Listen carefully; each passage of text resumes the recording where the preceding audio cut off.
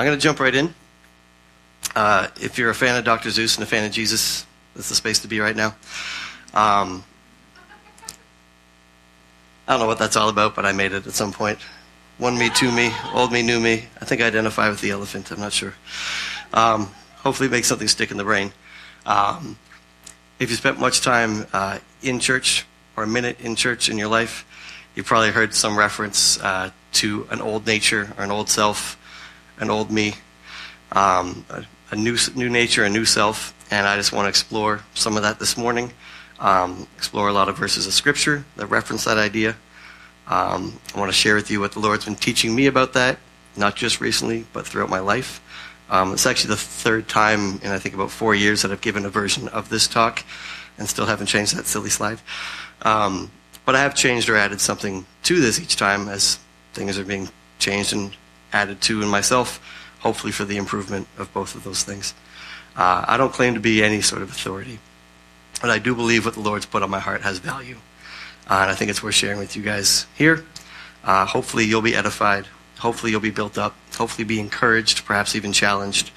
Those are things that I look for when I'm on the receiving end of a sermon or a talk.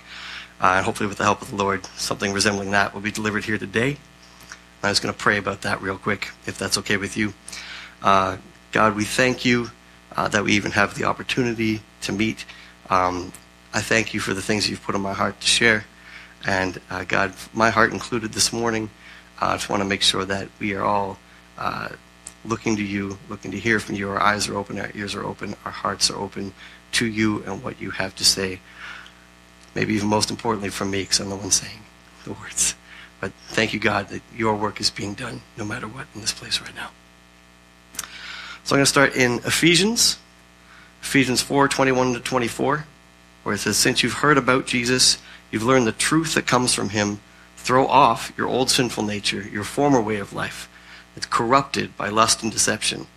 Instead, let the Spirit renew your thoughts and attitudes. Put on your new nature, created to be like God, truly righteous and holy." So apparently there's an old nature, there's an old man, an old self. There's a new nature, a new man, a new self. What is this old self? So back to Ephesians here. The Apostle Paul just told us that my old self was sinful, corrupted, led by lust and deception. Many other places in Scripture back this up, mostly from Paul today. They use similar language referring to a corrupt nature that we're born into. There's no getting around it. It's our default setting. And then in Romans, again, Paul likes to tell me that my old self was ruled by sin. It says, "For we know that our old self was crucified with him so that the body ruled by sin might be done away with. We should no longer be the slaves to sin because anyone who's died has been set free from sin." So old self, it's clear, controlled by selfish desires. Default setting is corrupt, sinful, not a great picture, ruled by lust, ruled by deception. And the good news, according to what we just read, my old self is old, in the past, should be gone, crucified with Christ, should be dead, done away with, and no longer supposed to be slaves to sin. That sounds good to me. One more verse about this old self. In his letter to Colossians, again, Paul says, "Put it to death," which is not light language. "Put to death, therefore, what is earthly in you."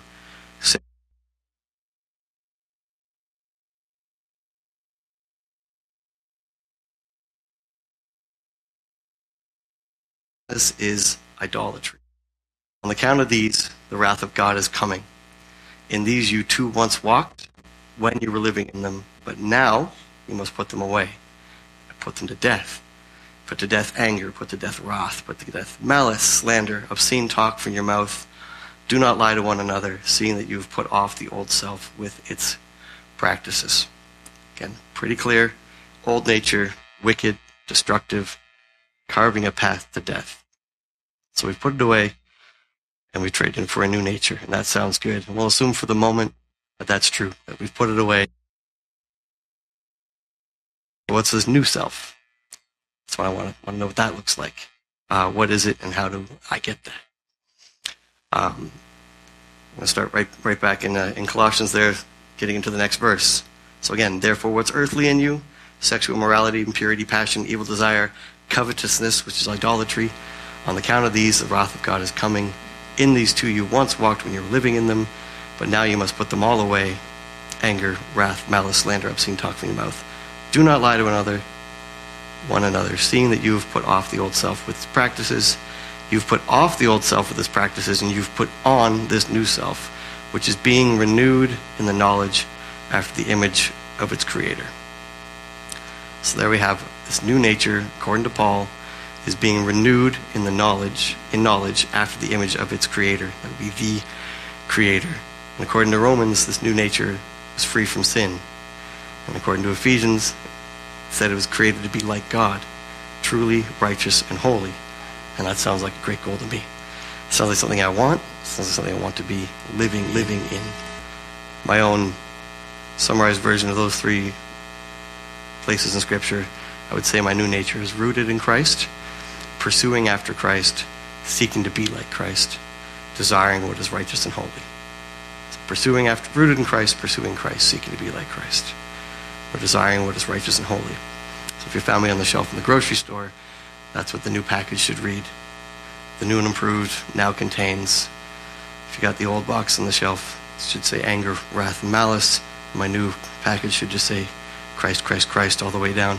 Early in the year, we're probably still looking at the ingredients on the packages as we match up with our resolutions. January than other times, I think. Come February, throw out this part. But we want to know what's inside. Hopefully for us, our actions reflect and show what is inside. So there we have a new me, a new self, a new nature. It'd be cool if I could stop right there. But is it? Is that my new nature? Do I always feel like this is what I'm walking in? Do I ever feel like this is who I am? Do I ever really feel like this is who I am? Am I really walking in this? Is this my instinct, my knee-jerk reaction to situations? Do they line up with what's supposedly inside? Is my response righteous and holy? Are my words and actions representative of someone renewed in knowledge after the image of my Creator? I don't think my actions are always like that. You probably knew that part was coming, especially if you've met me. If we're being honest, that was a lot of agreement from the room. Thank you. If you think the way I act might not always line up, if only you knew my thoughts. If you think that maybe my actions aren't always great, you really don't want to know what I might think sometimes. Those words that I catch before they leave my lips. And I'm thankful for those around me, that there is a net and a filter here, or maybe sometimes there should be duct tape. So what does that all mean? If I'm not living in this new nature, then why? Why does my life not line up like this all the time? If my impulse and default setting doesn't show a tendency to that which is righteous and holy, why? When I turned to Christ and I declared myself a believer in Christ, who died and rose again to give those who believe in him eternal life, and I proclaimed my love for him, did I do it wrong? Did I repent poorly? Did I miss a step? Why does my life not always line up? Self-reflection is important. Conviction is healthy. I don't want anyone to take this as me encouraging anyone to beat themselves up, because there's no room for guilt and shame in the kingdom. I want that to be clear. But for some of us, in the way that we feel, probably think that the "but is it" slide should read, yeah, what is wrong with me? Others might give it no thought. But let's explore what I think is an immense and apparent gap between that old self and that new self. What is in the gap?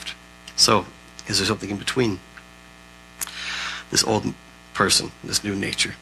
Again, if you've been in church a while, you hear church talk about it, throwing off the old, putting on the new.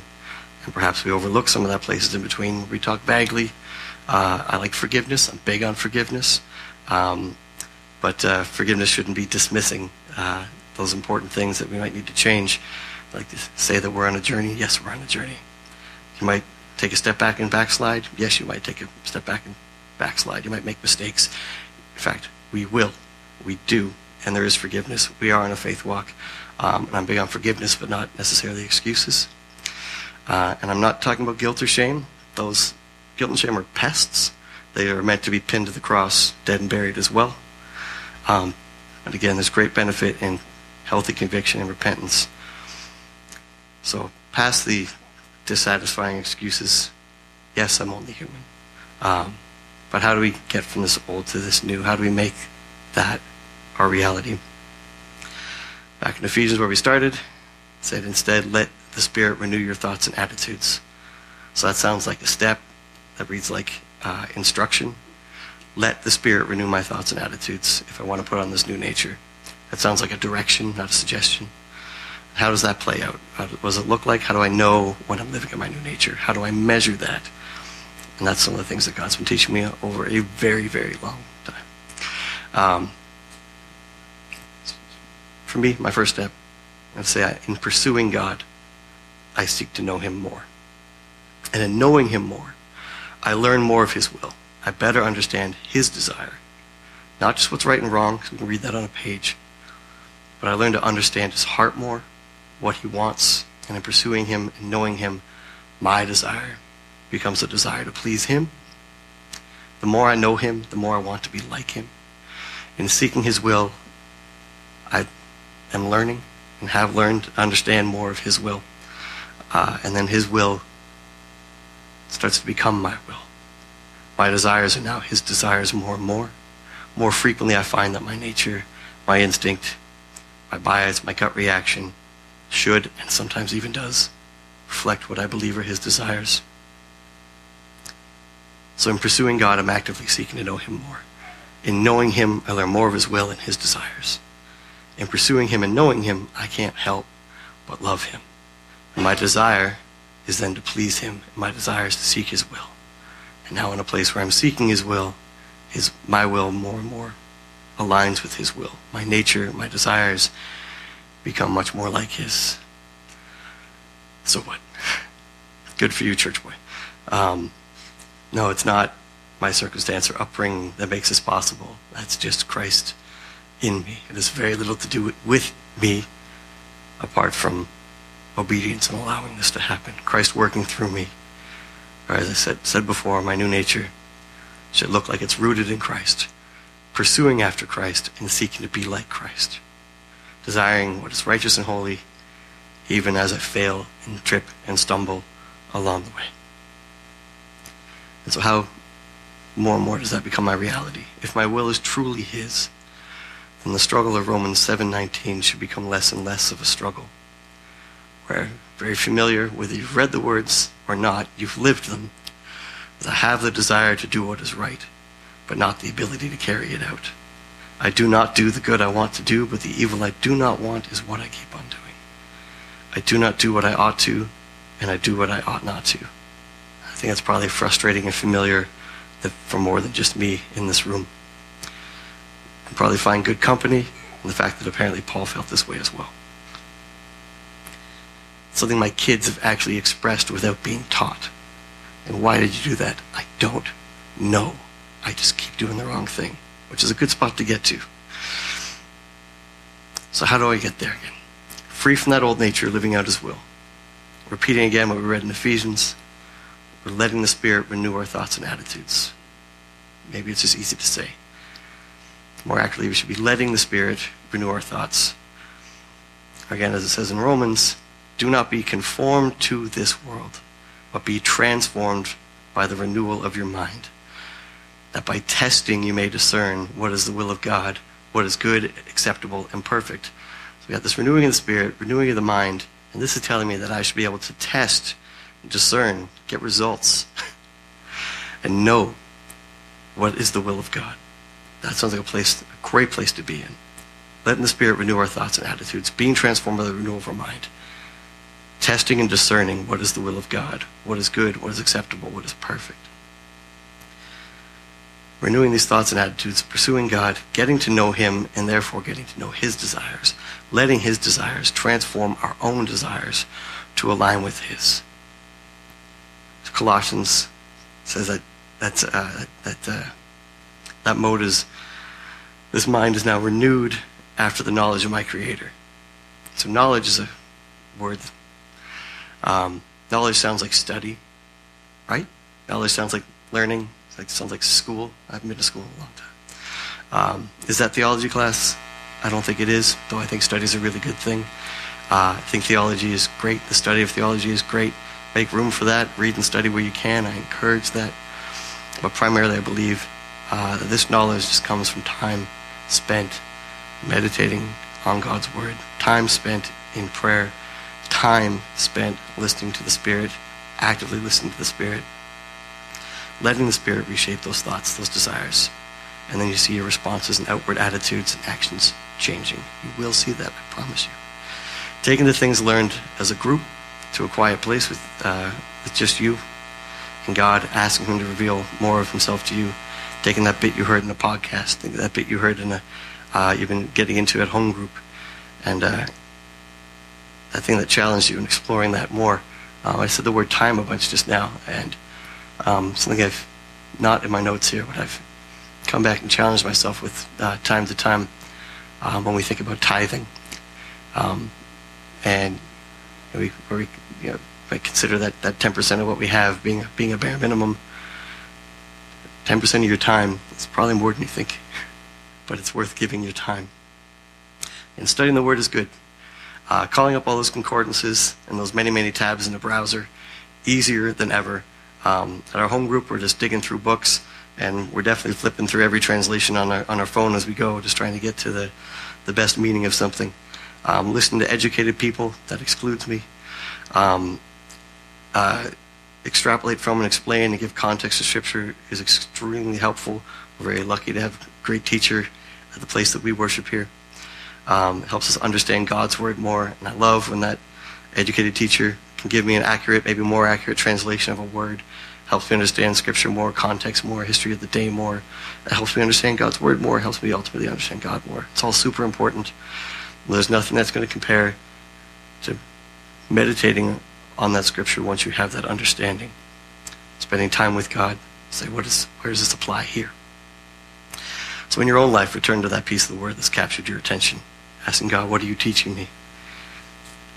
And then the more you do that, the more you desire that. Exploring practically what it means to be still and know that I am God. Going to that place where we can shut out the noise and seek God. Jesus needed no renewing of his mind. Make that clear. But it's worth noting that he still lived by this example, where he'd pull himself away to a quiet place just to be with the Father. It was important from him. And it's probably important for us to seek God that way if he was doing that. It was an essential part of his daily walk. How much more do we need that? There's many biblical examples where that model is modeled for us, and I think that was more the point than anything, that it's modeled for us. If our new nature is to be rooted in Christ and seeking to be like Christ, I think we should take a moment and look to Christ in the way his walk looked. Talking today, we're interrupting a series that Andrew's got going on God's will, and I think this relates, and I'm confident Andrew will be using many of these examples and has used already some of these examples as it brings that series to a conclusion. Well, what did Jesus do before his big decisions? He went off by himself, goes off by himself, spends some time alone, speaking with the Father, comes back the next morning and does things like pick 12 disciples. Had his important decisions to make. He went and spent time with the Father. He went and spent time alone, praying face to face the night before the crucifixion.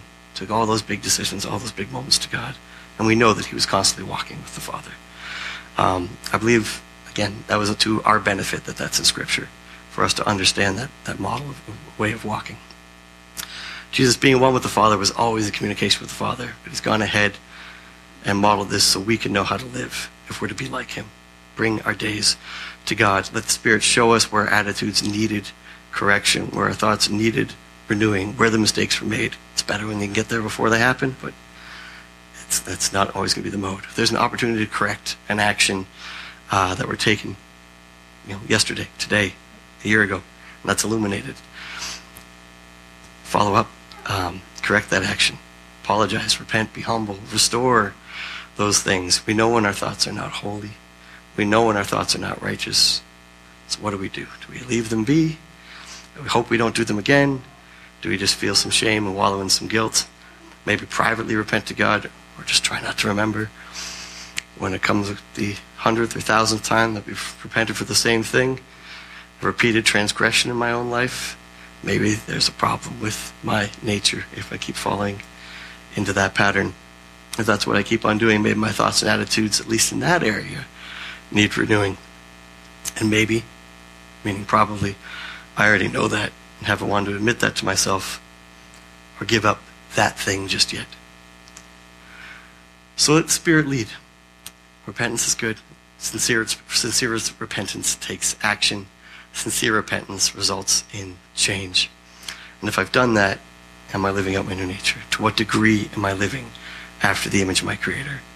And that's deeply personal and something that we're really good at judging for each other, how well you are living in your new nature.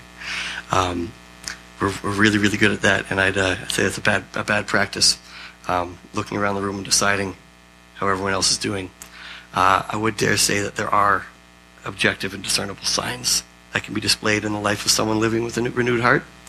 You can only weigh it yourself, and I encourage you to weigh it daily. I really believe you can see measurable, tangible results when you do, and when you're honest.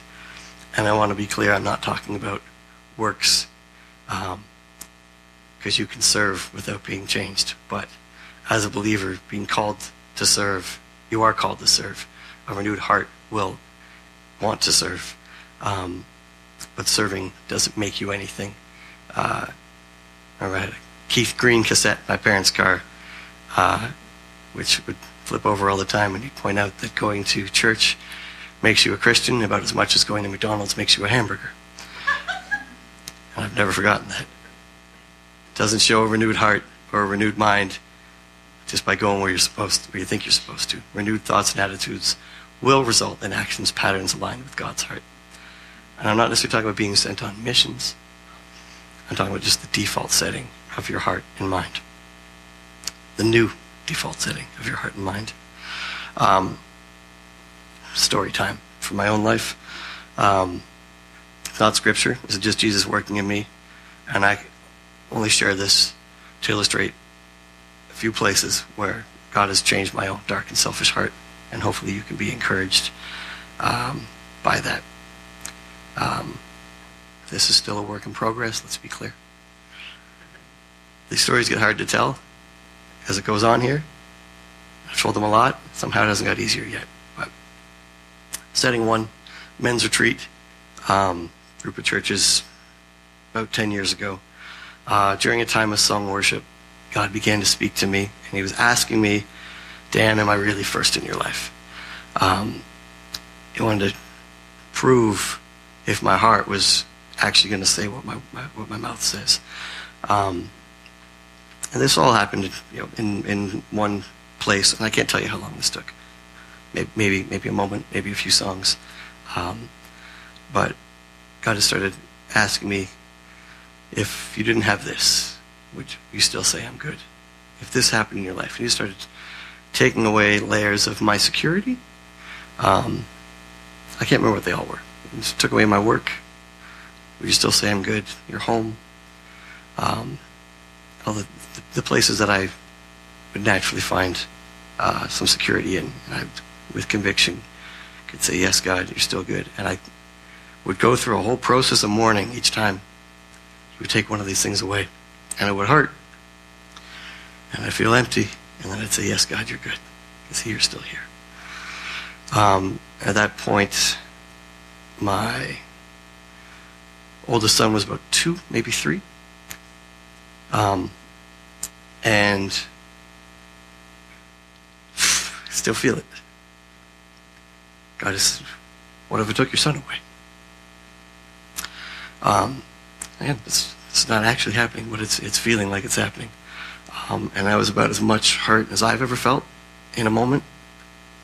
It was about as dark of a world I would have been able to picture at the time. And he just brought me as low as I could get. And brought me to a place where my heart could still say, yes, you're good. Yes, you'd be good. In this situation that I feel is really real right now, I recognize that this sucks, but you were good. And I know it just might sound like a mental exercise. But God took me through in a way that was very real to me. You can see it's still hard to speak about. But he showed me what he was doing in me. This is nothing for me to be proud of. He just showed me what he was doing in me. That couldn't be my natural reaction. And then 9 years ago, my wife gave birth to our daughter, Tubalaine, who's at home with my sick kids. And a few years later, we had, the story too, just as hard to talk about, we had a late-term pregnancy loss. And that would have been our third child. Most of you guys know that we have a third child. He's at home with the sick kids. But now what I'd been through mentally and spiritually, what God had put me through, was now here in the physical world. And my wife called me, obviously in tears. I answered my cell phone at work. And all she could say is, "We lost the baby." For the heaviest words I still have yet to hear. And I still haven't figured out a good way to tell this story, but almost embarrassed by my response, I only said 4 words back, and those 4 words were, "God is still good." Even though I'm talking about it, I can't entirely tell you why, except for that's God. What was my brain's response? But that was my response in the, hey, everything's as bad as you can think it is right now. My default at that moment was prepared to say, God is still good. I don't think I wasn't thinking this is the response my wife wants to hear and this will be helpful to her. I wasn't thinking at all. In the instant, I can tell you I regretted it. I was like, what is that? I mean, it's bringing me peace, but that doesn't sound helpful. I wasn't comforting husband talk. If you want my advice of what to say if you're in that situation, I don't have that answer for you. I'm not saying that's the right response for you. If your wife comes to you with the same words, I wouldn't prescribe it. But God is good. And at the moment, that was my heart's response. And somehow she was blessed by that and took that well. And in that moment, we had as much peace as we could in that space. Obviously, the following time was a very difficult time for us. Declan's doing great. He's 6 now. Physically and emotionally, that time was probably a lot harder on my wife than me. But there's part of that story that was just still means a lot to me, that God was showing me how he had prepared me, how he had changed my attitude and my response, at least in one area, one situation. I credit the Spirit with that. I credit God with putting me through when I was able to take the time to seek God and let him change my heart, my thought, my mind. If those things happened in the reverse order, I think it would have been a lot harder. What he put me through back at a men's retreat got me at a place where when there's darkness, my response is, God is good. I probably have many other anecdotes and stories that are similar, where something bad happens, and I say things that are less righteous. Probably a lot of those end in guilt and shame and need repentance. I'd also say I've had other things happen since then where I'm not working right now. I lost my job and was like, fine. I don't know what we're going to do. Still don't know what we're going to do. There was another time where my response to that would have been a lot different. So I truly believe the real work of changing your heart, renewing your mind, comes through that time spent in prayer, seeking the Lord, seeking his wisdom, reading the word like it is sustenance that you're hungry for. Listen to the Spirit, and that's what I would challenge you with. Challenge you to really weigh your days, where your time is spent, work day, school day, whatever your Tuesday looks like. God, what was I doing here? What am I doing tomorrow? What should I be doing here? What should I have been doing there? Prepare my heart for tomorrow. So again, in pursuing God, I seek to know him more. In knowing him, I learn more of his will, better understand his desire. In that pursuit, in knowing, my desire is to please him. More I know him, more I want to be like him. My I want to be like him. And really seeking his will becomes my will. This isn't exactly WWJD, what would Jesus do? It's a good mode to operate in mentally. But it's being in a posture where what you see is right to do naturally, as in from your nature, lines up with what God wants to do here. And I want that more and more for my own life. My desire is to become his desires, just by letting Christ work through me. And that's what I want for everyone. So looking for the Sunday school answers before we wrap up, just help me fill in the blanks. My new nature is rooted in Christ. Pursuing after, seeking to be like, desiring what's righteous and holy. Now let's wrap this up in Romans once again. Do not conform to the pattern of this world. Be transformed by the renewing of your mind. Be able to test and approve what God's will is. His good, pleasing, and perfect will. That's what I want for you. That's what I want for a lot more of in my own life. As much a challenge as it is to me, as it is anyone else. As much as I might struggle to keep this in mind in my own life, as much as I might get distracted, I can at least testify in a few places that the pursuit is rewarded, and the pursuit in itself is rewarding. And that's all I have for you this morning. Thank you, guys.